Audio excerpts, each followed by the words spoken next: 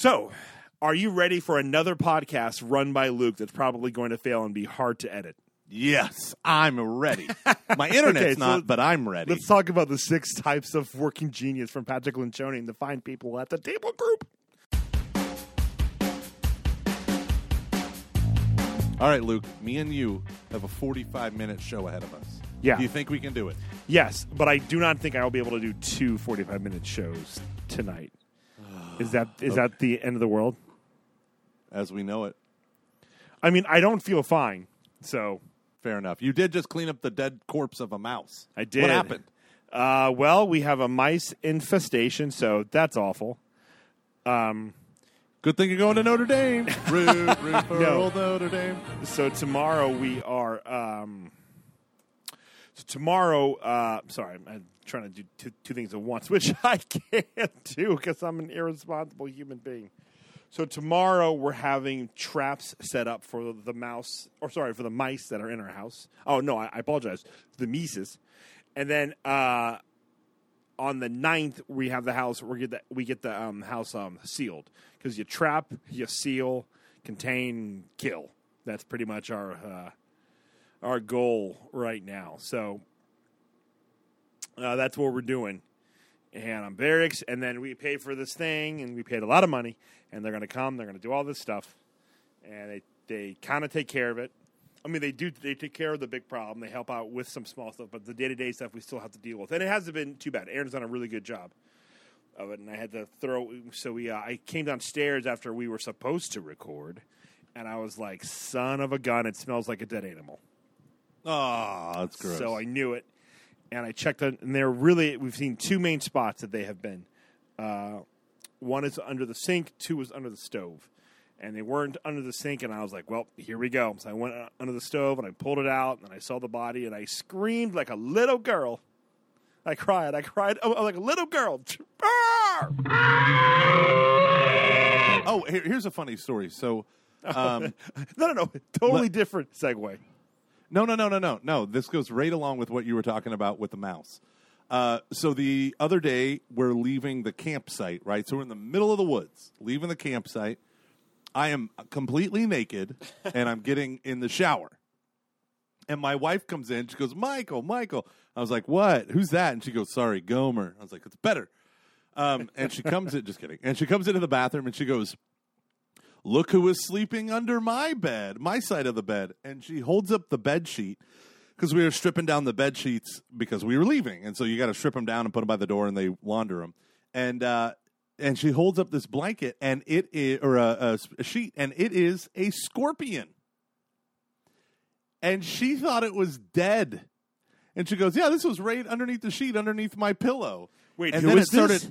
Shannon, and I'm in the bathroom. Geez. She comes into the bathroom. I'm naked. I'm about to get in the shower. She holds up this sheet, and on the sheet, about 3 inches down from her fingers where she's holding it up, is a scorpion. And she goes, this was right underneath my pillow. Thank God it's dead. And I go, it's alive. It was running down the sheet when she was holding it. And then she screamed bloody murder, threw the sheet on the ground, and ran out of the bathroom. And I'm like, I'm naked. What am I going to do? I'm naked. And I have a theology degree. And a master's in philosophy. All I can look at the scorpion and just stare at him and say, why? Why? I can't talk to him about atonement theology. What am I supposed to do here? Scorpion, do you know why Christ died in order to pay for your sins? Well, not your sins, because you're not a rational animal. You know what, Scorpion? Let me just tell you about St. Anselm. The blood sprays everywhere in the Jewish tradition, and it's God cleansing, and it's actually new life, which is what the blood of Christ is. And see, it connects. Oh, good, I've killed you. I have killed you with boredom. Wonderful. Oh, good. You're now dead with boredom. I'm just kidding. I think that stuff was actually. I've been thinking about that a lot. Your wife's sleeping with a scorpion in her bed is what I'm talking about here, not atonement theology. No, are you still talking about me though? Huh? Are you talking about me? That was my gang name. No, when I was in a gang. No, oh, dang it. Yeah, no. So it was funny. So then it falls on the ground in the sheet, and she goes, "Well, where is it?" I go, "I don't know." And so she grabs her shoe and puts on one of the shoes to stomp on it. and she grabs the sheet right where it was. So it stabbed her, and she died. and so, anyways. Patreon.com/CS. Oh, my gosh. That's so funny. It shouldn't be, but it is. Hey everyone, Gomer here, and I want to talk to you about a wonderful podcast called Pints with Jack. Pints with Jack strives to discover the truth and beauty of Christianity through the lens of C.S. Lewis. Join a Roman Catholic and a Byzantine Catholic each week as they discuss the works of C.S. Lewis chapter by chapter, which is awesome. So, currently they're going through the Screwtape Letters, diving into the mind of demons as they try to tempt us away from our Heavenly Father. Each week, they form a battle plan to defend against the spiritual attacks of Satan. Now, here's a cool thing. They divide their podcasts into seasons. And so in previous seasons, they've covered Mere Christianity, The Great Divorce, Till We Have Faces. And next season, they're going to cover The Four Loves. Till We Have Faces was the first book me and my wife read when we were married as like this whole... We read a chapter and then discuss it because we're intelligent Catholics. How awesome that you get to follow along with an amazing podcast. In addition to the weekly episodes, they also have an after-hours episode with C.S. Lewis scholars from all different denominations. My favorite one being with the whole Screwtape Letters. They interviewed Father Dwight Longnecker about his book, The Gargoyle Code, and they talked about his perspective on C.S. Lewis and how it spawned this unique subgenre of like getting into the minds of demons. Really fascinating, really interesting. So head on over to pintswithjack.com/podcast, and you can see all of the major podcast platforms that they're on, so the Google Play Store, iTunes, all that good stuff. So head on over to pintswithjack.com/podcast. Thanks for Pints with Jack for sponsoring this episode of Catching Foxes. Gomer, I'm starting grad school in less than 2 weeks. Ah! I'm so excited for you. I'm so jealous. Even though you're taking a stupid major, I'm so jealous. Even though I'm doing the thing that if you were in a leadership position at a church, you should actually know how to do. Anyways, sorry. Don't mind me. What, you mean theology and philosophy and social skills? Exactly. I majored in social skills. Did you, though? No. I was homeschooled. I'm sorry. I've been so harsh on you today. I'm sorry, baby. It's okay. I probably deserved it. No, so you don't. You don't. 2 You're weeks a good from man. now, I am a good man. I'm a better man than you. You know what? That's true. Why don't you go away? I got this. All of a sudden, the podcast just because better man. What is wrong with me? Just because this is a problem, man. Okay. Let's back this train up here a bit. You ever think maybe we should record at a different time? You mean like maybe during the day? Well, that'd be my ideal thing, but that's not really possible right now with my current job. I mean, I'm not saying that I'm going to change jobs, but I mean, I just wonder if there's a way that I possibly could make it happen. But my real point is that I feel like at night when it gets this late, I'm just a little bit off. You get a bit slap happy, and everyone just kind of gets, and somehow you're able to edit it to make it work. But there are things that come out of my mouth. I'm like, what did you just say? That makes no sense at all. I'm like, what's wrong with me? And then I go, oh, that's right. I'm tired, and I'm an adult. This sucks. Yeah. Hey, I'll record from 5 to 6 if you want to do that. Oh, no, I'd rather die than do that. You're Well, then so generous. if in a normal work week, not you going off to grad school, in a normal work week, when could you record during the daytime? I mean, when really, would it be good for you? Not at all. But there might be a day where I could say, hey, I'm going to work from home, and I'll just work an extra day. And we just take an hour, like 10 in the morning or something. But I can't necessarily make a habit of that. Right. Could you ever go into work an hour earlier and then say 4:30 to 5:30, I'm going to go record a podcast? Yes, actually, yes. Yes, I could. Challenge being, where would I do it? Anywhere you have Wi-Fi? Yeah, I might be able to do. It's just I do it might in be able to do classrooms all the time. That's true. It's true. I might be able to make that work. Like if no, you know what? Absolutely. If we had a certain day where we needed to record during the day, and when it was best, I could absolutely do that. Because for me, 3:30, it would be 3:30 to 4:30 or 3:30 to 5, whatever. That would be ideal for me because school would be over and the Wi-Fi becomes unburdened, right? Because we share it with the school. Yeah. Hey, so I gotta take Gomer to the woodshed moment. Ooh, about what?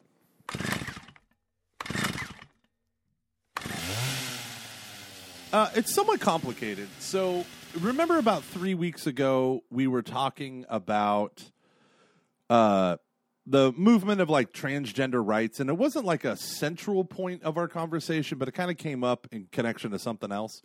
And I had said that I brought up the notion of nonviolent protests and how they're shooting themselves. Everyone is shooting themselves in the foot when they turn to violence in their protests.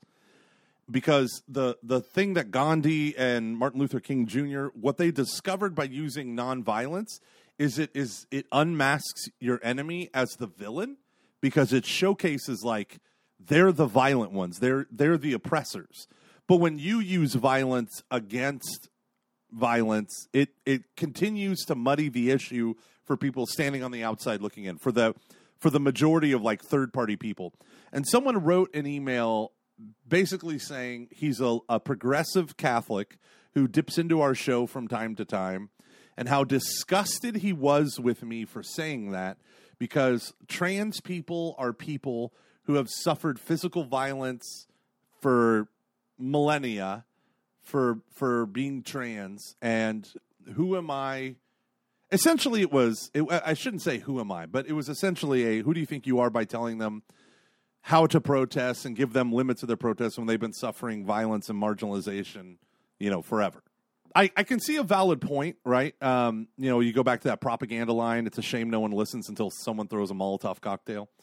And he was talking about the anti-apartheid movement in South Africa and why Nelson Mandela got arrested and all that stuff. Mm-hmm. And I see a point to that, but I still think it missed the mark of what I was saying, which is it's not about the individuals protesting. It's about reaching the third party who stands on the sidelines and being like, what's going on here? They can just as easily be swayed. Oh, those people deserve it, And that was kind of my point. So I just kind of wanted to clarify that. You know what I mean? Am I making sense here? Yeah. This is a real difficult thing for Catholics to try to navigate, because you have a group that I think by all accounts is oppressed, has been treated poorly or disregarded and overlooked by people in the church or outside of the church, or just American Christianity as a whole. But then at the same time, the response to it is so weird at times and so contradicting that I don't know what you do. And I honestly am okay with just leaving it at that, because my point though is that I have no idea that this guy's tone could have been very good. I have no idea. I don't know, and I don't care. I don't think that for the most part, if there's one thing about like wokeism as a movement that drives me nuts, is the tone of the conversation. So, for example, Ellie Kemper, people are trying to. She's a girl from The Office. I'm sure I mispronounced her name. So she's being canceled right now by some people, or trying to be canceled, because she, as a 19-year-old, won a pageant that's apparently in the South and has deep roots in like white oppression and racism and the antebellum South or something. I don't know them. I don't know too much about it besides that. And there's a part of me that just like kind of thinks like this happened in like 2000, like when she was 19. Are we really going to try to drag her like in the mud because of this? Like what are we doing here? And that's what I mean by like that's like this is where you kind of lose me.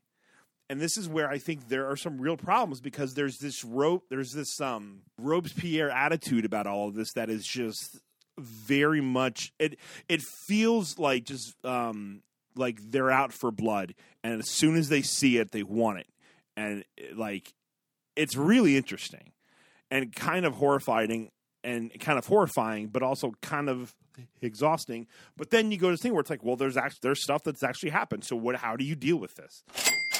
You guys have heard us talk about BetterHelp before at length, and we're going to talk about Better, that's H-E-L-P, again. Listen, BetterHelp can help you get hooked up with your own licensed professional therapist. You can start communicating with one in less than like 48 hours. It's not a crisis line. It's not self-help. It is professional online counseling done securely online. You've heard it talked about on our show. You've heard it talked about like a whole bunch of podcasts. God wants you to find healing. God wants you to be the person He created you to be. BetterHelp is committed to facilitating great therapeutic matches, so they make it easy and free to change counselors if needed. It is more affordable than traditional offline counseling, and this is cool, financial aid is available. So BetterHelp wants you to start living a happier life today. Go to their website, read all of the testimonies that are on there, posted daily. And guess what, guys? Guess what? Go to betterhelp.com/foxes. That's betterhelp.com/foxes. Join over 1 million people who have taken charge of their mental health with the help of an experienced professional. This podcast is sponsored by BetterHelp, and Catching Foxes listeners get 10% off their first month at betterhelp.com/foxes. So if you go to BetterHelp, you will get 10% off your first month. That is fantastic. Thank you to BetterHelp for sponsoring yet another episode of everyone's favorite podcast, Catching Foxes. I am very nervous for our show in the month of June. I'm very nervous. Why? Because you're going to be gone, and you're going to be swamped. You're going to be swamped. Yep. Right? No doubt. And I'll be swamped for the first half of June. I don't think I'll be swamped for the second half. I think I'm going to actually hit a pretty good stride.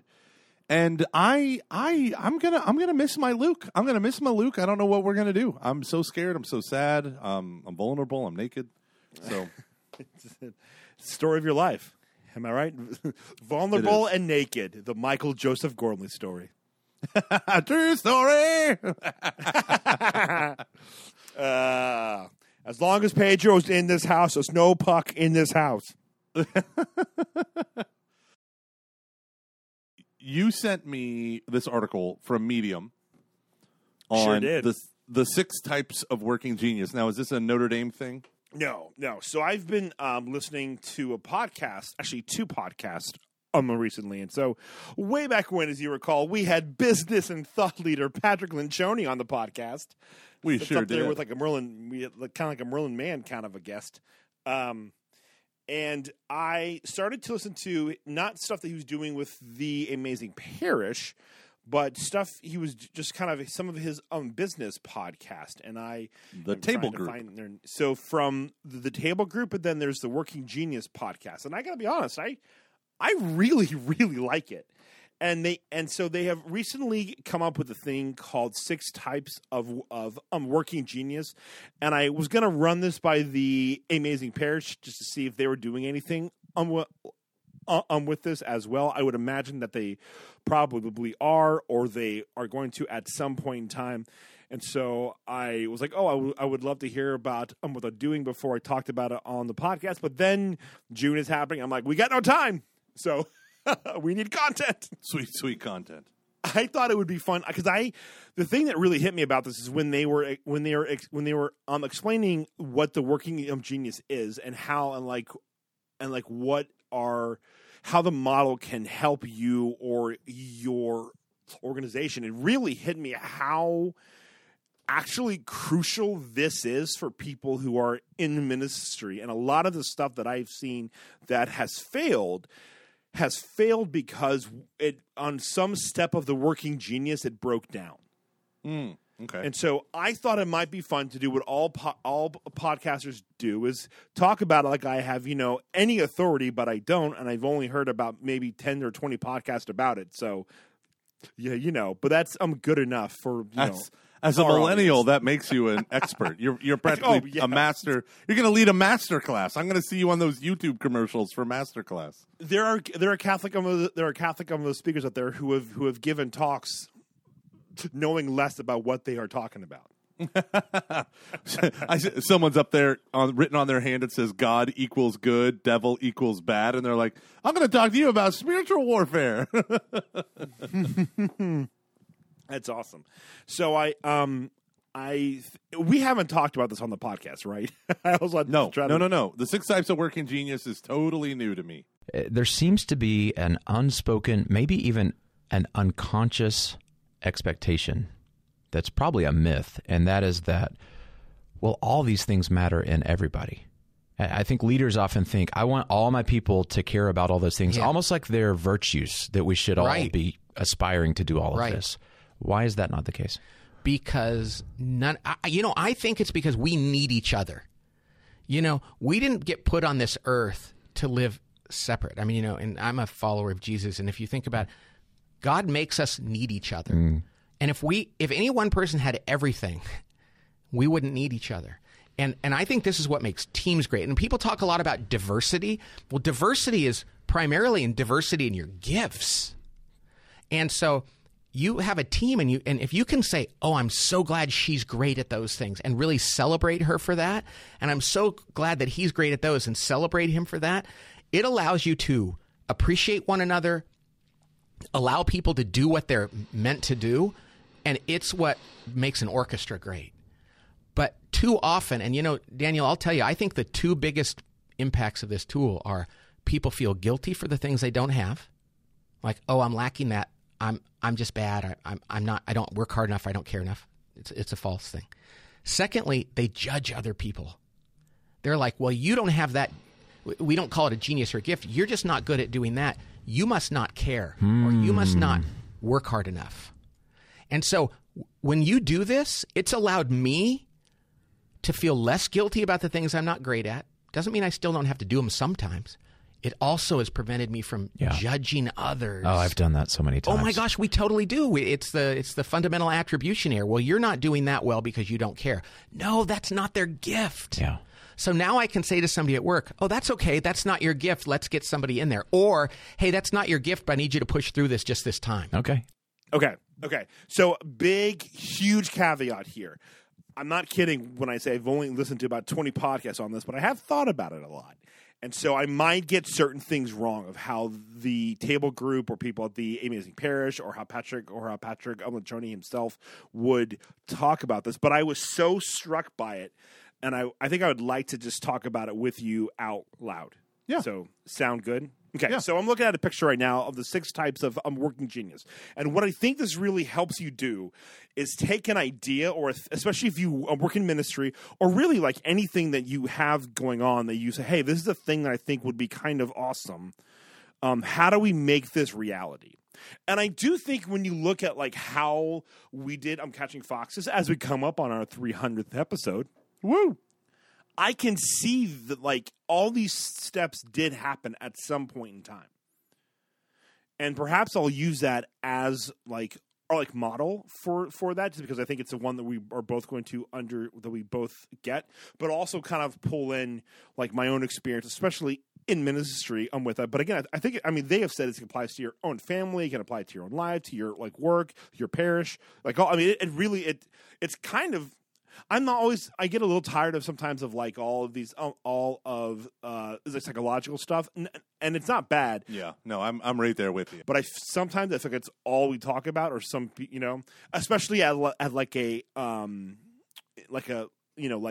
best, like when people talk about it on a very big scale. Basically, the TED Talk version of like any of this. I think it's fine when you're talking about the person or like yourself with a friend, but I'm a little TED talked out.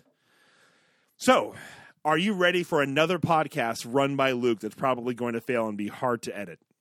Yes, I'm ready. My internet's not, but I'm ready. Let's talk about the 6 types of working genius from Patrick Lencioni and the fine people at the table group. All right, so they really kind of break down your work into 3 steps. The first one, ideation. Step 2, activation. Step 3, implementation. And there are some things that really happen in each part that are like pretty important, I think. So let's take Catching Foxes as our first example here. So way back when, in the fall of 2015, was it fall of 2014? My gosh, are we that old? Yep, we are that old. Yep. So when I started to think, like, man, I just kind of I started to wish there was a Catholic podcast that so both in the way that I talked about and the topics that were covered, and I started to think, like, what would that sound like? What would that be? And that's kind of the first step I'm a working genius is called wonder, and that's when you start to think, like, hey, like, what are some things that need to, really, you think of questions like, what are some things that need to be solved? Do you ever find yourself doing that, Gomer?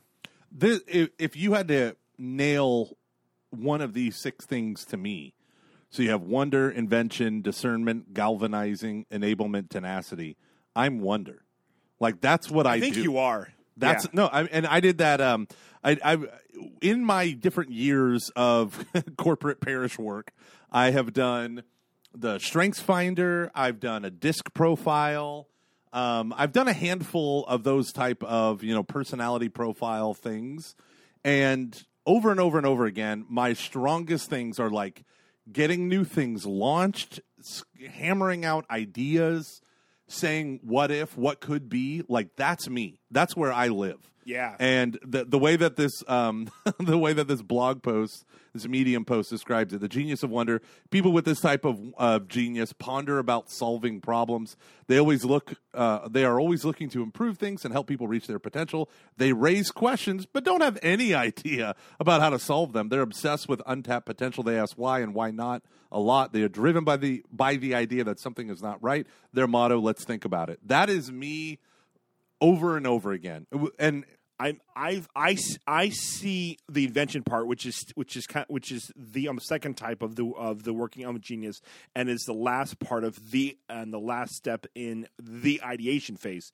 That's when you're saying, like what are the things that we could do here? So it's like, I wanted to do a podcast with that kind of talked. I thought it'd be cool. What would it be like if we had a podcast that talked about this stuff, and it kind of had a very open-ended style to it, and we could talk about anything that we wanted in terms of pop culture and beer and cursing and all of that dumb stuff that makes Catching Foxes everything that it is. I see the invention part as being where you start to come up with those ideas. So not necessarily how we're going to do them and what's the best way to go about them. And there is like a bit of it there, but it really is what makes this work. And I think it's really cool when you take this into account. There's a book that I really love, and so this kind of is like a strategy part. That is, it's by an old CEO at P&G. It's called How to Win. Sorry, Where to Play and How to Win, which is the P&G approach to how they do their strategy. And one of the things that they say when they go through steps that are kind of like this are, when you get to this part, and they're not saying the unworking genius, but they have a part where they only ask what needs to be true in order for this to work. They don't ask why this isn't going to work. They ask what needs to be true in order for this to work. And I see that kind of being part of the invention thing. Is like what are the things that we would need in order to have this happen? But you're thinking about all the good stuff, or if we have to worry about money, what do we need in order to do this thing here? Well, yeah, what you're talking about in terms of Catching Foxes, like when we stopped just saying, hey, we could do this, okay, well, what would it like if we were to do this? Like microphones and online hosting, and you find out about this, and what about how often are we going to record, and what's the topic? And we began to really think about it, more practically. And I think this is where, I think the invention part might actually be one of my skills. I could be wrong, but I'm still not. I'm not 100% sure. But I think you are pretty good at that too, though. And I do you think a lot of ministry lives in the invention part? Yeah. Oh, yeah. Yeah. I think so too. I think a lot of people that are drawn to it are creative. Okay, so yeah, exactly. Let me back it up. So when I was having my 10-minute advertising phone call with Tilma Parrish that turned into an hour and a half phone call of us just talking about ministry, one of the things that he said was, we find that there's just a handful of dreamers on a parish staff, and then there's a lot of obstacles, and we want to help those dreamers cast the vision to the rest of the people who can be somewhat, obstacles to ministry and using online tools. And I said, well, at my parish, we did a disc profile of almost everyone on staff in active ministry roles. So not the admin, not the the sound guy, right? But it was all the people who ran different ministries and assisted with those ministries. And I found it so shocking. So DISC, D-I-S-C, the D is dominant. Like, you just have this dominant personality. You're a driver. You want to get things done. I is like ideas. Like, you love innovation. That's what it is. S is stability, and C is conscientious. Conscientious is the Excel spreadsheet, iDotter and T-Crosser and all that stuff. But stability is like, I make sure that the foundation is rock solid. But every side has a light and a dark side. And when I took the test, I'm really strong in the I category, and it's near the dominant. So, like, I have a vision. I get a vision. I'm sick and tired of old things and old solutions, and I want to drive my vision. I get really frustrated when people don't want to hop on the bus with me. But this is what I told the guy that I found so shocking, and I'm kind of interested if you see this aligns. Almost everyone who was innovative, the I, were in youth ministry and were young. And were attracted, I would say they were attracted to youth ministry because you had a certain degree of freedom. In fact, you were expected to be outside the box in youth ministry as opposed to maybe like a classroom where you're not.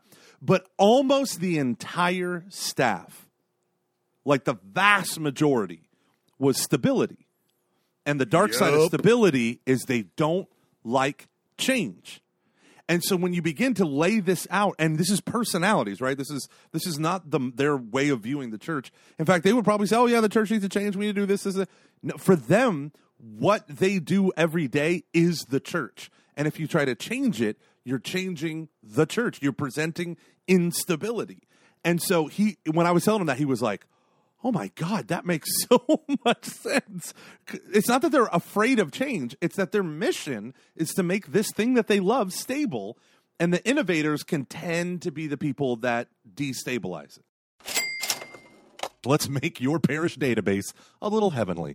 Tilma is a ministry tool that helps parishes bridge this gap between the online technology-driven society and our flesh and blood sacramental church. It's technology that supports the parish, supports parish teams, and creates opportunities for parishioners to actually encounter Jesus in a personal way. How does it do that? Well, Tilma Parish allows you to manage all your parish needs in one place. We're talking events, people, giving, email communications, and your website.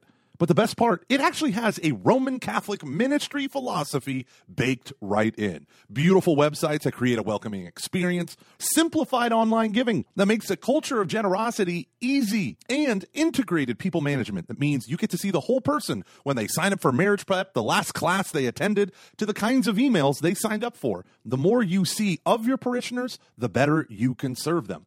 And it's easy to manage, too, because Tilma is made for everyone on your team, no matter their skill level or experience with online database management, blah, blah, blah. It's simple, effective, and made to help move your parish towards renewal. The heart driving this technology is to equip parishes with what they need to love people well. With Tilma, big ministry impact is possible. So go check out a free demo right now at tilmaparish.com/foxes, and you will get the first month on Tilma for free.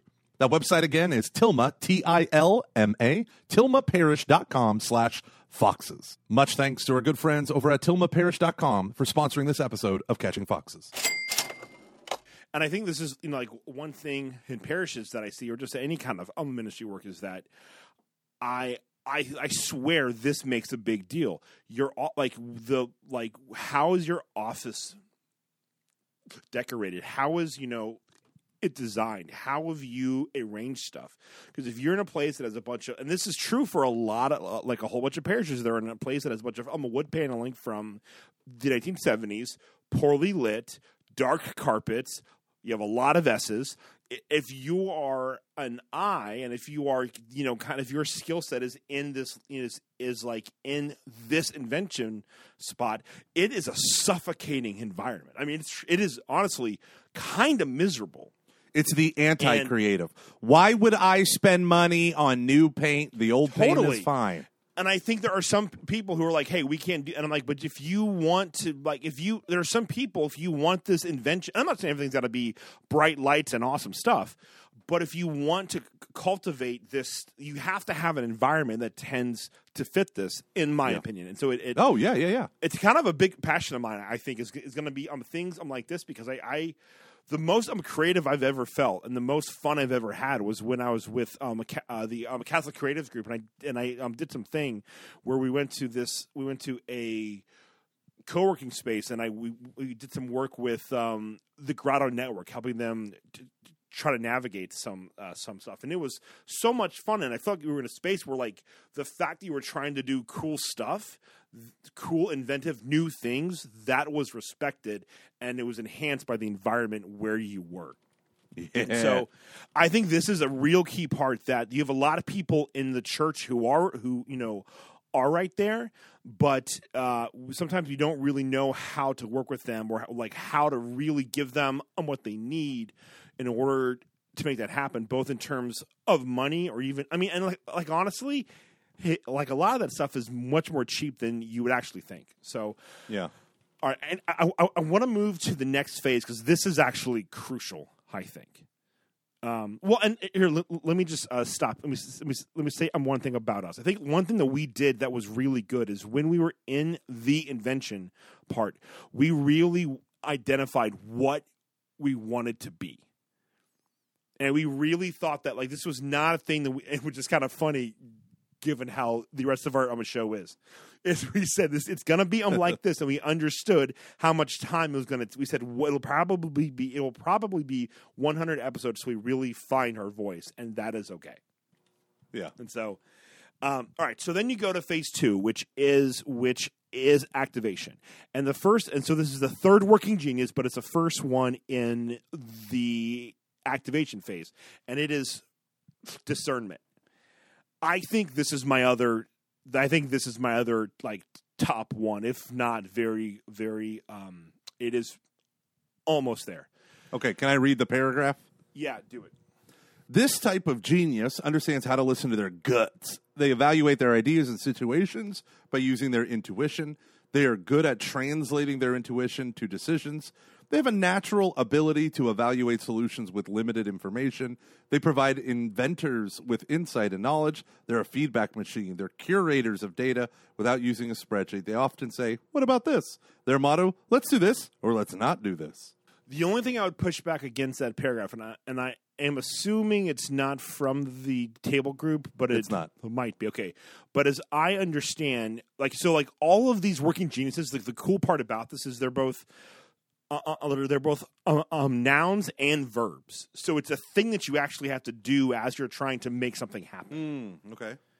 And so I think that's kind of a key part. So, and I think there is kind of, if you have the discernment gift, there is this part of it that where it's you go, hey, there's something here that's just kind of off. This is weird. And you're able to kind of go, oh, here's why, or like, oh, I'm wrong. But it really creates a space to have those conversations. And I think it's where, when you look at how P&G does, how they approach stuff, it's where they say, now let's talk about all the bad stuff that could happen. What's going to stop this from happening? Man, that is key. That reminds me of World War Z. Did you ever read that book? We listened to the first chapter or two when they got to the guy who was supposed to be Republican, and he's just a huge douchebag. I was like, I can't deal with this. Oh, I don't remember that. But in World War Z, the Israelis shut down their border, and they saved themselves from having a zombie apocalypse in Israel because they completely shut everything down. And when someone asked, why did you do it? They said, we have a council of 10 people that advise the president, and 9 people were saying, this is stupid, this is stupid, this is stupid. But the 10th person, if everyone's in agreement, one person has to step out of agreement and argue the opposite side, even if they don't believe in it. And the whole thing was that guy got everyone to believe in it, and so they shut down the borders. And there are so many times when I'm in a meeting where I think, I feel like we agreed a little bit too quickly on that one. Even though I agree with it, like, can we just push back? Like, I feel like the solution was agreed upon before we even debated the problem. So it's not really a debate, is it? Right? Like, do you ever Yeah. feel like that? Oh my gosh, all the time. And that's why I like how P&G, I'm gonna split that into two parts.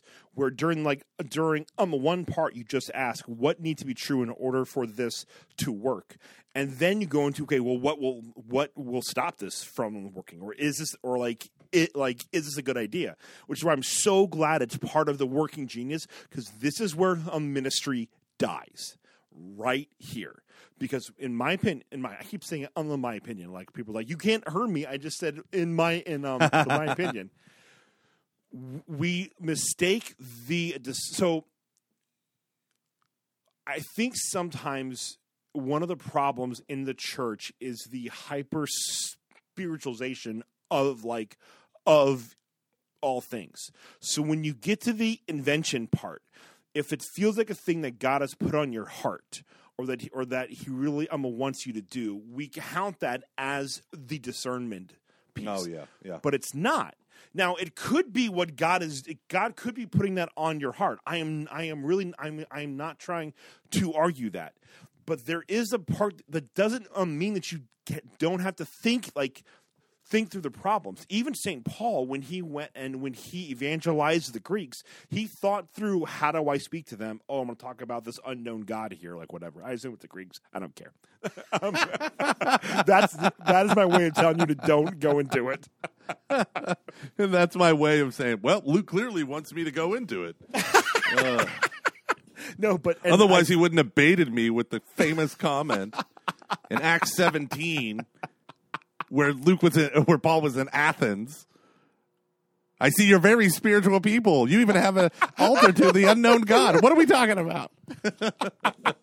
I'm so excited. I love you so much. Okay, but that discernment piece, and I think what we tend to do is we almost spiritualize this part. And of course, God is important. Of course, we're coming from a place of faith. We want God to guide these conversations, but it's where the humanity of everything this is where it breaks everything down. So if you don't have a budget and you say, I'm going to have to spend a lot of money, and this is more common than what we'd think. And if my pastor or if my boss isn't giving me a budget, what do I do? Can I actually do this if I don't have a budget? And I'm going to do my best to not get too specific here, but there's one particular thing that I was a part of, and this is where I think the whole thing died. And I'm not sure if it was God's will for it to die or not. But I think where it failed was this discernment part didn't happen. And what we didn't do is consider, we didn't truly try to understand what was actually going on here and and I think right here, if you were to view this as a verb, it's when you you're starting to able to see all of the factors that you may not actually know about, because you have to then ask those questions. So one example could be, let's say that you want to do stuff with Gen Z.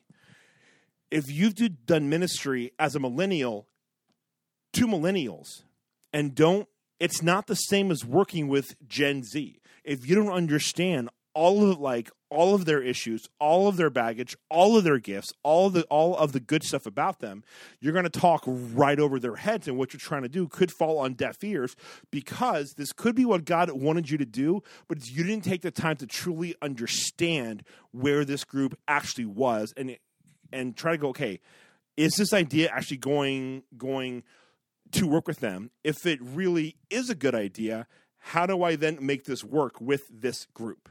What do you think about that? Would you say this is more, once you decide to do it, this is the more tactical side of it, or what? I think it's when you start, and see, this is where I don't know, it's where I kind of wonder, am I getting this a little bit confused with the next part, is it the galvanizing piece? But I think if you view discernment as a verb, that's when I think you do kind of get into that, but you start to ask, well, what could screw this up? Or how are we actually going to do this? I don't think you really understand this, and this. So with Catching Foxes, I think one thing that we didn't do was like, hey, we didn't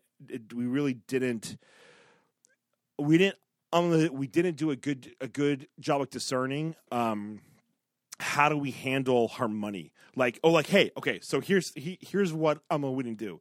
We didn't say, hey, you two are like both like okay with money, but you should probably have another person handling this stuff, or you should probably it would be a bad idea to start a business without starting an LLC.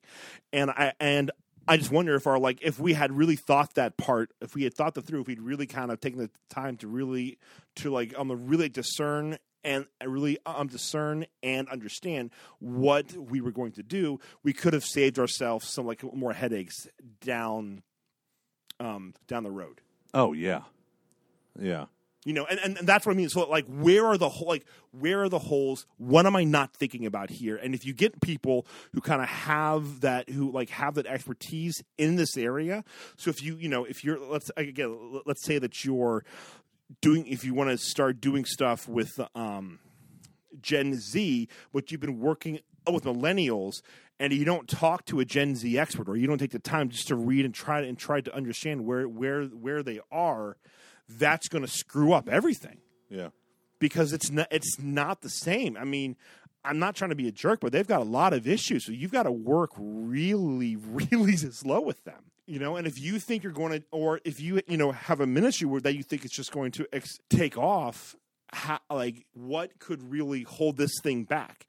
And if you start to ask those things, then you'll go, oh my gosh, we need to spend some time trying to understand Gen Z. So this might push back our timeline here. Or I did a really good job this is going to sound kind of a douchey thing. I did a good job here when I started the adult office here in Cincinnati, because I knew the best place to start was in Cincinnati. Not because it was the biggest part of the Archdiocese, but for a couple reasons. One was I knew that my vocation was important, and if I was too stretched all over the place, it was gonna just end everything. And I had to put my marriage first. And two, I knew that if I could make it work, I would have more room to fail out in Cincinnati than I would in other parts of the Archdiocese. And so I said, okay, I think that's not a. So I think being able to ask myself hey, is that by being able to ask those questions, I was able to really hammer out what vision was without burning too many bridges. Hey everyone, Gomer here. Let me talk to you real quick about Redacted Coffee Company. They specialize in premium small batch coffees that are roasted to order. Let me say that again. This means the coffee you order is roasted the same day it is shipped to you. That ensures the freshest possible coffee being delivered directly to your door.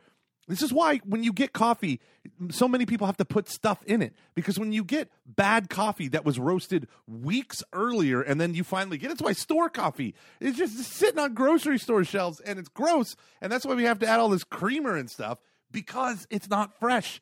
Now, here's the deal. Redacted Coffee Company, their beans are ethically and sustainably sourced. They prioritize, is what I love, Catholic social teaching right here. They prioritize ensuring farmers are not exploited and are paid more than a living wage for their work. That's awesome. Also, Redacted coffee beans are processed in an environmentally responsible way that does not waste water.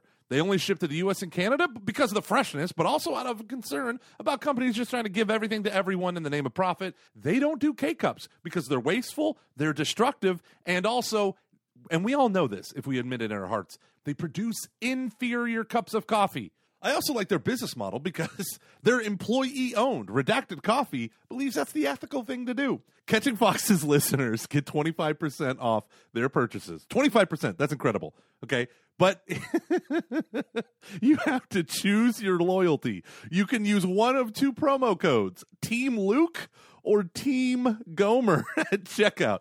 No, there isn't a limit on the number of times you can use the promo code. Yes, this is a popularity contest. Gosh, I love these people over at Redacted Coffee. That's Redacted Coffee Company, who's sponsoring this show. Small batches, premium coffee, roasted to order. Thank you all for sponsoring this episode of our show. Team Gomer. I have been learning.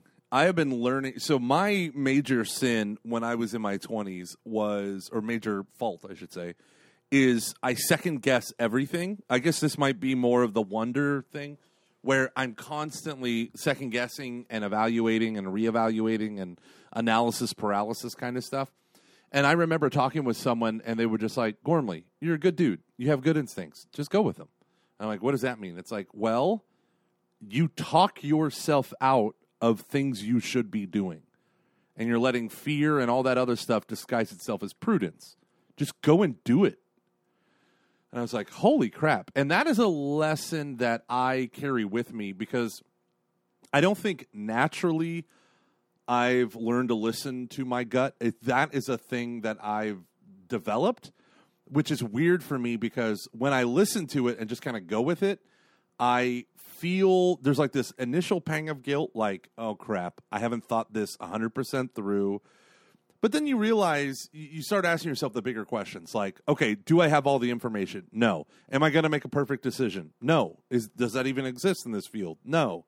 So what am I going to do? I'm going to make a decision, and I'm going to follow through with that one decision, and if it turns out to be the wrong decision, I will at least have knowledge of what not to do in the future. You know what I mean? And different things you can pull the trigger on with your gut going forward, different levels of severity.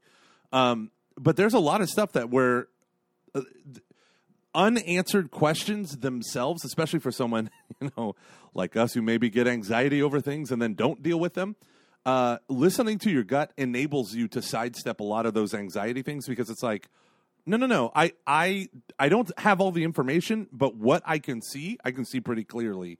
Let's not do this, or let's do this other thing over here. I feel more confident in listening to my gut now than I have in literally the last 38 years of my life. So I would say it's a learned technique for me. And I think one thing that can be kind of tough about if you are very good at this is you can be viewed as being very negative. Yeah, or condescending. And then and you're not able, like that was the thing that was that I did hear about me, that people thought at their Archdiocese that I was too negative, because I would be like, I need you all to understand, young adults don't care about you. You are an afterthought. Yeah. Which they probably didn't like hearing, but I was so like, no, like you think they're going to come to this just because you're going to do it, and they're not. They don't think about you. And what I think the right response to that is, okay, so how do we better understand that? And then how do we take that into account while we do these things? How does that change anything? And when you don't, and I'm not trying to say like poor me here, but when you don't, if you have, I kind of have a feeling that if you have a person who you don't want to be stuck in the discernment phase, because I think it can get kind of dark, and it can get a little bit. You can start to view the world as kind of being like, oh my gosh, everything is awful. Yeah. Or, and so I think it's important to really be able to say, okay, and I'm done, or here's what we think that you have said that's actually a good point, and let's talk about how we can really, killing address this, because I do think this is where most of the ministry dies, right there. Yeah. And for the most part, it's because of human issues. So, all right. So the last part I could talk about. We didn't do galvanizing on end. Well, yeah, that's what I'm about to do. The last part of the activation. Oh, sorry. I thought you were going to say the last part. Okay, my bad. No, you're fine. So no, you're fine. So again, it's important to view all of these as verbs. And the last part of the activation phase is, as we just heard from Gomer, galvanizing. And why don't you read the paragraph on that? This type of genius understands how to get people together. They take a great idea and move it forward. They inspire and organize others to take action. Most people describe this kind of working genius as initiators. They say, if this is a good idea, let me get everyone moving in the right direction. Their motto, let's move forward. I think you're good at that. I think I am good at this, about things that I really care about, so it comes out. Because, so from everything that I have heard, again, very limited. People tend to have two main working geniuses that they are like best at, but they can also have, we can all kind of have each one. So there are things where I can I'm very, especially when it comes to the U.S. men's national team, getting people together, wanting to go and do stuff. I will make things happen. With that, I think in the beginning, I was the one that pushed the most to record on a consistent basis. Yeah, totally. But I was scared to do it. Because I don't think it was just it wasn't a natural thing. I was honestly scared that you didn't want to do it, or I was going to hear you say, "Nah, I just don't have time," or "I think I can do this better without you." We all know that's not true. No, but it was a real so it's not a thing that really comes naturally to me, except if I'm really, really passionate about it, then I will. But it's really important. I think you're pretty good at it. And I think this is the part that's that the thing. I'm the initiator. Miss. Yeah, that's the thing. I'm an initiator for a lot of people for that. Dave Van Vickle has this line where he says, "I'm really good at building teams. I'm really good at building teams." And I'm like, I'm not good at building teams, but I'm like a cheerleader when I understand something. And when something makes sense to me, that's my driving. I like to galvanize people around a mission or a goal or something new. For instance, I probably got 25 people set up for retirement accounts for the first time in their life. Because I'm such a you thing. I know, right? I did the fire thing. I got all this information. Then I was like, holy crap. Our diocese is so ass backwards on all of this stuff. And I wonder how many people have it. So I just asked, what's the number of people who have retirement accounts versus those who don't? And she goes, 3 people have them. And we were a staff of 36 people. And I was like, holy crap. So then we did a thing. I did a seminar on it. I had a guy who was a multimillionaire sitting in the room, and he was like, that was one of the best financial presentations I've ever heard in my life. And I'm like, okay. And I had this other guy come up to me, and he was like, okay, so you just tell me the stocks that you picked, and I'll pick the same stocks. And I was like, nope. That crosses the line. I am doing this for entertainment purposes only. I am not a financial advisor. Sir, I've listened to 10 podcasts on this. Yeah, maybe even 11, but they're all at double speed. It kind of blends. Well, no, truly, this is where I think evangelization, as we understand it here in America, this is where that lives. Yeah, this is where because I got honestly, even till this day, street evangelization makes me super uncomfortable. I don't want to do it. I don't. Because I'm always like they don't want to hear this. They're gonna hate me. I just want to be loved, and I just want to be loved and accepted. I don't want to do it really is super uncomfortable, and I understand that it's good to go and do it, but I think if it's not just going to come out of my being, but you will. You do this for everything that you love. You do it for different podcasts, for different books. I think it dawned. I mean, honestly, it's kind of weird that didn't dawn on me until we were talking about this. Perhaps I want to say about a year ago on the podcast when it hit me that you're an evangelist about everything you love because you're an evangelist. I honestly think if you didn't grow up with the Catholic faith, I think you would still be this way about Stained or some other dumb stuff that you like. Yeah, it's funny. My father-in-law is he runs multiple companies and whatnot, and he had attended Steubenville Mid-America, which is kind of cool because I'm hosting Steubenville Mid-America for the second time.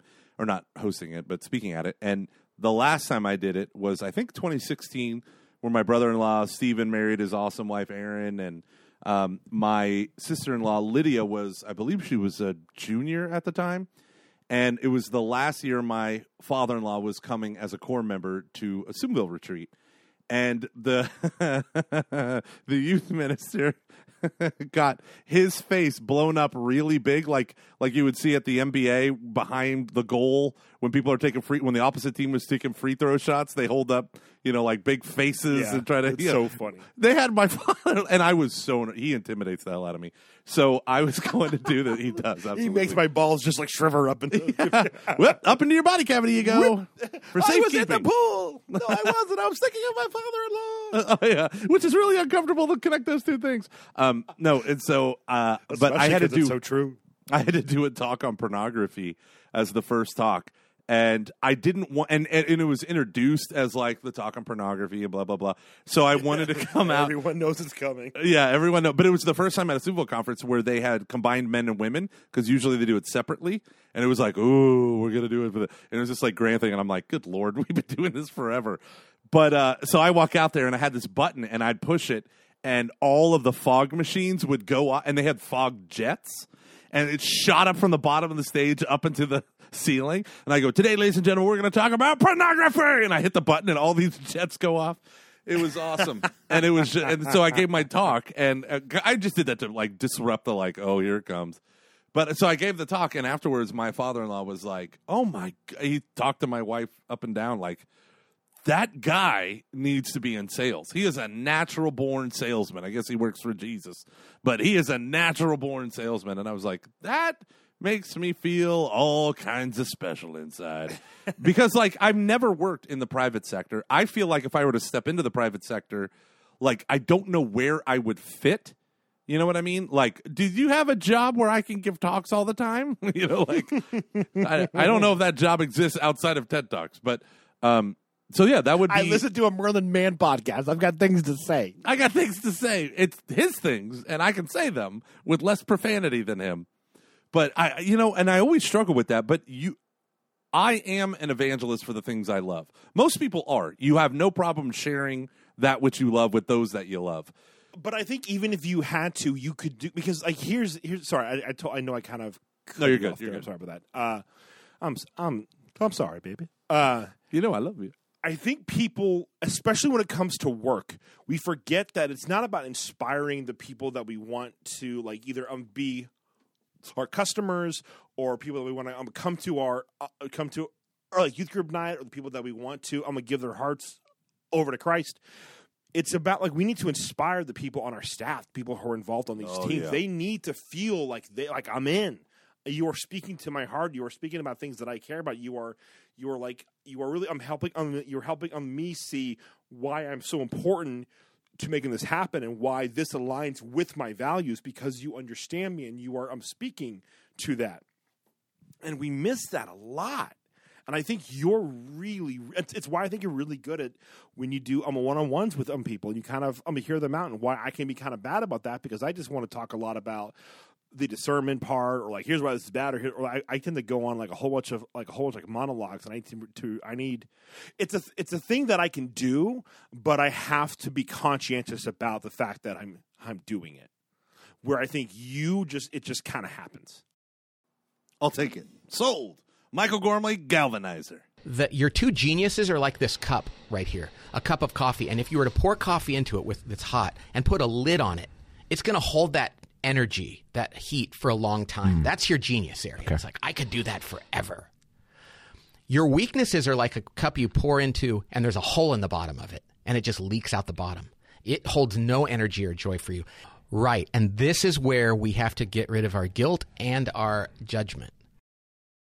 The last phase here is implementation. And the first working genius is enablement. And this is the support. Like I'm gonna help you make this happen. And I think when you do that, I'm actually pretty good at this, because it's important to me that people feel very valued. And to the point where I feel like this might even be, it could go into my top 2. It just comes natural to me that I want to make sure that people have all that they need and they feel that they can go to me about whatever. And that this is why I think I get so annoyed when I don't get this, which has been very common in my experience at at the Catholic Church. I mean, I have lost my mind and said not very nice things when I haven't had expectations communicated clearly to me, and that I'm held to a standard I didn't even know about. Oh gosh. It drives me up a wall, and that's what enablement does. Hey, you need a budget. Let's even, I mean, of course, like most, like, you know, I think the majority of budgets end up being wrong, or they, you know, we don't hit it exactly, but like, let's at least have like a vague idea here of what you need in order to make this happen. Let's make sure that everyone understands what you're doing, and that we have a plan for like when we're going to meet and stuff, so I can give you things that you need. This gets missed a lot, or it gets misunderstood, I think, as just, oh, I support you, you're good. It's not, again, it's a verb. It's a verb. It's a thing that you actually have to do. Yeah. I like this idea because, so they talk about, they know how to connect and cooperate with others. You don't have to ask them to help you. They sense that you need help, and they show up and do the work. They are responders. They respond to the needs of others and help them discover their genius. I like this. And I know this is not me, but the funny thing is the genius of enablement can often get disguised as, I've heard and seen this many a time, where it's like, well, I told them their job, they have their job description, now they just need to do it, and I don't need to hold their hand. Like, I'm empowering them. I'm not going to micromanage them. I'm empowering them to do their job. And it looks like enablement, in the good form of enablement, as in the genius therein. Mm-hmm. And the genius of enablement is like, I'm going to help you, like you said, I'm going to tell you clear expectations and train you on how to get there from A to B to Z. And I'm going to train you on that. And then I'm going to step back. Like, when I was doing these youth ministry interviews, one person said, yeah, I got a bunch of questions for you. And I was like, oh, okay. It was one of the few people that actually like was kind of matter of fact about it. And I was like, good. I want your feedback. I want your questions. What are you thinking? And he goes, yeah, so I know a little bit about St. Anthony's from friends of mine and blah, blah, blah. How am I going to plan my life nights and edge nights? Like if I'm the youth minister. And he's like, my first semester, like, what is your role in planning that? And I go, hey, that's a really great question. Here's my role, and here's our role together in planning it. We're going to have a table. You're going to sit on my right, and I'm going to plan the entire thing the first year. And you're going to watch me, and you're going to ask questions, and you're going to give me your opinions, and I'm going to stop periodically and say, what do you think about this? What do you think about that? And we're going to talk openly about things and get feedback from things, but I'm going to plan it out because I want you to see how I want it done. And then the next year, we're going to switch seats. And you're going to plan it out, and I'm going to sit there, and I'm going to ask questions, and I'm going to provide feedback, and we're going to talk about things, and we're going to go from there. And the guy just sat there, and he was like, oh, that's a really great answer. And I was like, because I know what it's like to just be dangled out there, and I don't want want more people being the victim of unvoiced expectations, or worse, shifting unvoiced expectations. Yeah. It's almost like we micromanage the wrong things. Yeah. You know, or we micromanage at the wrong time. It's not that micromanaging is inherently bad. It's bad when you do it at the wrong point in time. Yeah, it's great in the beginning because then people don't feel like they're idiots. Totally. They're actually doing a job. Yeah, and especially if you're giving them everything that they need, and you're, you know, and all. And one thing that I struggle with in this part, which is why I think it might not be my top one, is at the very end, I think it's very important to constantly provide feedback. And so I will communicate my expectations so clearly. And I do a really good job of that. But that little part at the end, and this is a thing that I really learned with Carla, who was, I don't know if you remember, she's the executive coach that I worked with. Like one of the last parts of it is you have to then provide feedback. It's kind of the coaching part of like, hey, this actually went well, or you kind of missed this, or you kind of missed that. If my ADD brain will skip that part unless and I have to build it into like what we're doing. You know, so because if it's totally left up to me, I won't do it because I just forget about it because it's a thing you have to do at the end. It's not part of the, like, it's the last part that you do. So have to communicate stuff or you do your best, and then they have to actually do the stuff, then you provide the feedback. And I tend to forget all the feedback besides I'm saying, great job. I don't ever come back and say, well, actually, I thought about, A, B, C, D, or E. The hardest thing for me right along those lines is what in Jocko Willink, in his leadership books, he calls the after action report, right? It's the feedback where you just make it systematic. One of my coworkers, Shelly Wilson, she's a confirmation coordinator. She is incredible at the genius of enablement. That is her. She does that, and then she says, she puts in my calendar, follow-up retreat planning meeting, right? So we planned the retreat, we executed the retreat. Well, now let's do a follow-up for next year if we have to do it this way, or, just go through the things that maybe worked, what didn't work, what was a time suck, what had little return, whatever. What did we love? What did we hate? What are the feedback we've heard from students? What about the parents? What about the core team? Like, let's solicit there. She is incredible about that. And it's awesome to work with someone who does that feedback at the end, right? Oh, that's great. Yeah. I get so mad at myself every time that I forget it, which is almost always. So the last working genius, unless you have anything else to add about enabling. Their motto is, let me help you get things done. I like that. Totally, yeah. The last part, and we're both terrible at this. This is the last phase. This is the last I'm working genius, and the last part of the implementation phase is tenacity. Yeah, impact and results. Yeah, this is when you just get the shit done. Like the world is full of people who start projects but fail to get things done. And this is where the someone just fell downstairs. I hope Aaron is okay. I'll read the paragraph. I'll read the paragraph. This group of people despises starting projects without finishing them. They get satisfied with completed projects. Organizations that do not have this type of working genius struggle to finish projects. They have a to-do list, and they do not lose interest until the project is completed. Their motto, let's complete this project. Before Lou comes back, let me do the summary. So there's 3 major categories: ideation, activation, and implementation. And I know sometimes this just sounds like business douche speak, but I think it's very helpful. The first 2 categories, wonder and invention. Wonder asks, why not? They ponder about solving problems. Invention is about creativity and workable solutions. I really am 10 times better at that whole wonder stage than I am at the invention stage. Their motto, let's think about it. Invention, let's figure it out. Discernment, let's do this or let's not do this. Galvanizing, let's move forward. The genius of enablement, let me help you get things done. Tenacity, let's complete this project. I have none of that whatsoever. Our poor merch person, Rachel, I've left her hanging so much. Because I'm just terrible at this part. And this is where all the money is, of course. And it's what a lot of people value. And it is interesting because I think this is probably where we have also left a lot of money on the table. We probably could be doing merch for the past 4 years now. And we're just now getting around to it, and we're just, for us, it is not a skill set at all. I mean, we can't. No, here's the thing. Of course we can. But it's something we have to choose to do, I think, as opposed to we naturally do this. And I think one thing why a whole bunch of stuff tends to not work out is because we skip from the invention part and we go right to the tenacity piece.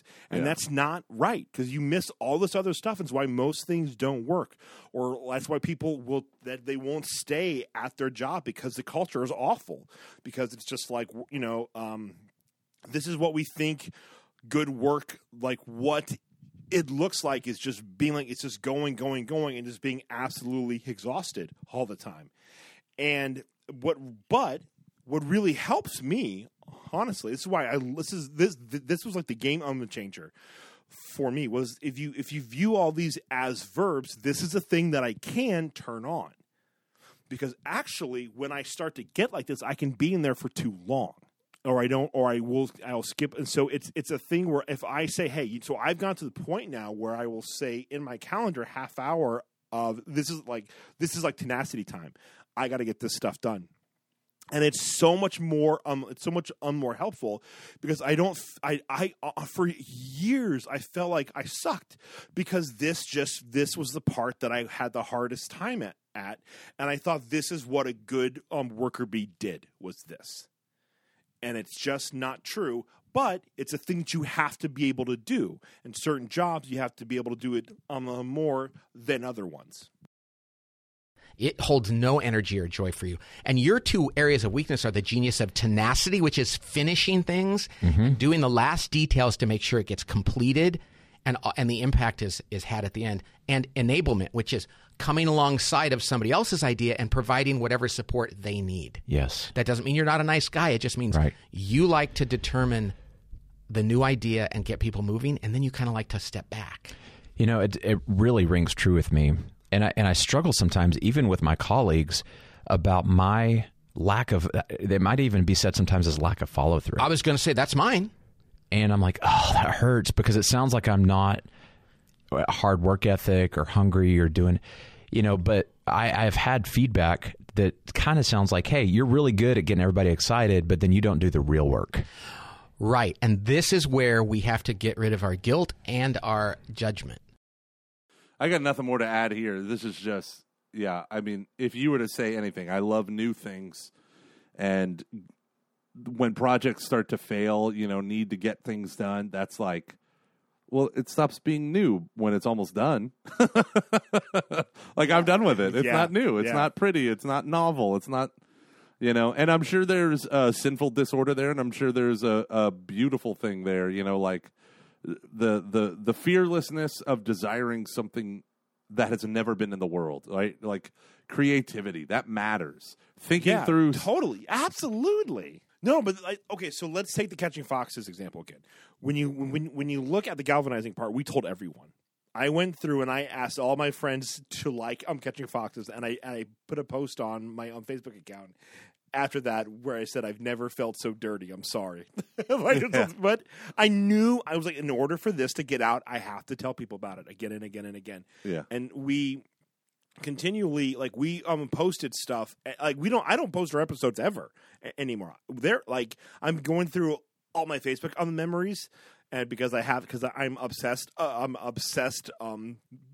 with my past, and so many of them from like 4 or 5 years ago are Catching Foxes episodes. There's hardly any Catching Foxes episodes from 2 to 3 years ago, but I knew that we needed to do that at that point in time because we needed to get people excited about what we were doing and how it was a new thing, and we were actually kind of proud of it. And then we did a really good job of had vulnerable and long conversations that I think really helped enable us to keep it going. Yeah. And we were pretty I think we were willing to say, hey, this is good, this isn't good, or like, oh my gosh, this is we were pretty good at that. And then we really had the foresight, because if you look at our first half year or so, we missed a lot of weeks. And we had the foresight to go, hey, if we're going to do this, we have got to do this every week. We'll record on Wednesday nights at 9. And we did. And that is what gave us the legs that we needed to really make all of this happen. But we did each of these parts here, which I'm now pretty convinced that this is one of the reasons why Catching Foxes worked. And I think if we had been too alike in certain areas, it might not, because if I really think you're great at galvanizing, and I've got the discernment part, and if we had both been good at Wonder and galvanizing, I think Catching Foxes is just another dumb podcast where people try to talk about the Catholic faith in a hip, cool way, and it's dead in a year. 8 episodes and dead, as opposed to 6 seasons and a movie. Exactly. Give me that Disney money. But I think one part of the tenacity part that we don't do is we don't really pay attention to results unless we get sweet, awesome downloads. And it's not just about like the work you're doing, but they over at the table group, they explain it as you've got to land. Someone has to land the plane. Yeah.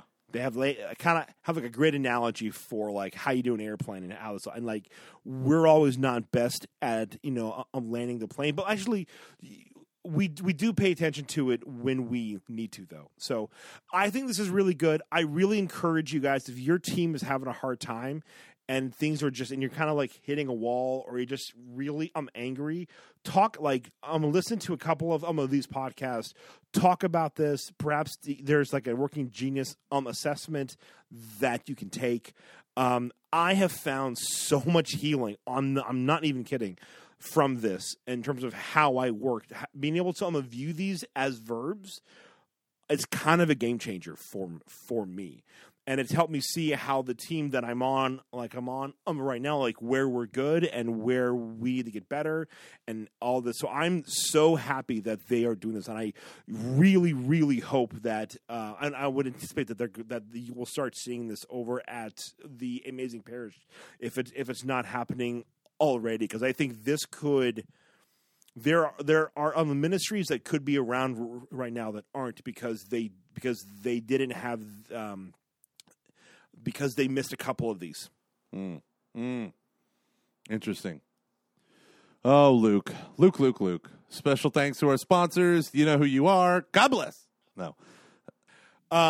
If Pat Lencioni, don't hesitate to hire us. CatchingFoxes.fm. Go to the contact page. That's so funny. I'm only like slightly kidding. Well, we can contact him. Why not? Yeah, I would. Because I would love to talk with one reason why I'm going to grad school is I just think Catholic organizations can be better, and it doesn't have to be like the way that it is almost everywhere. And so, I mean, do you know anyone who thinks that they're like, so that they just had a recent podcast called "Are You Ashamed?" Actually, it might be very old, but I just heard it recently, called "Are You Ashamed or Arrogant?" It talked about how like certain groups are like, we're great, we're like hitting all of our numbers, everything's awesome, and then or you have a group who they are like very ashamed, and they're like, we're terrible, this guy's doing this, she sucks, he's awful, we can't do that, we aren't doing anything right. And how the real answer is like in between, because it's never going to be perfect, but you have to strive to be healthy. And I think the bulk of Catholic organizations are on the ashamed part. At least every Catholic group that I have I have worked for, besides porch rocking, has been on the ashamed side of that. Every single one. Team Gomer.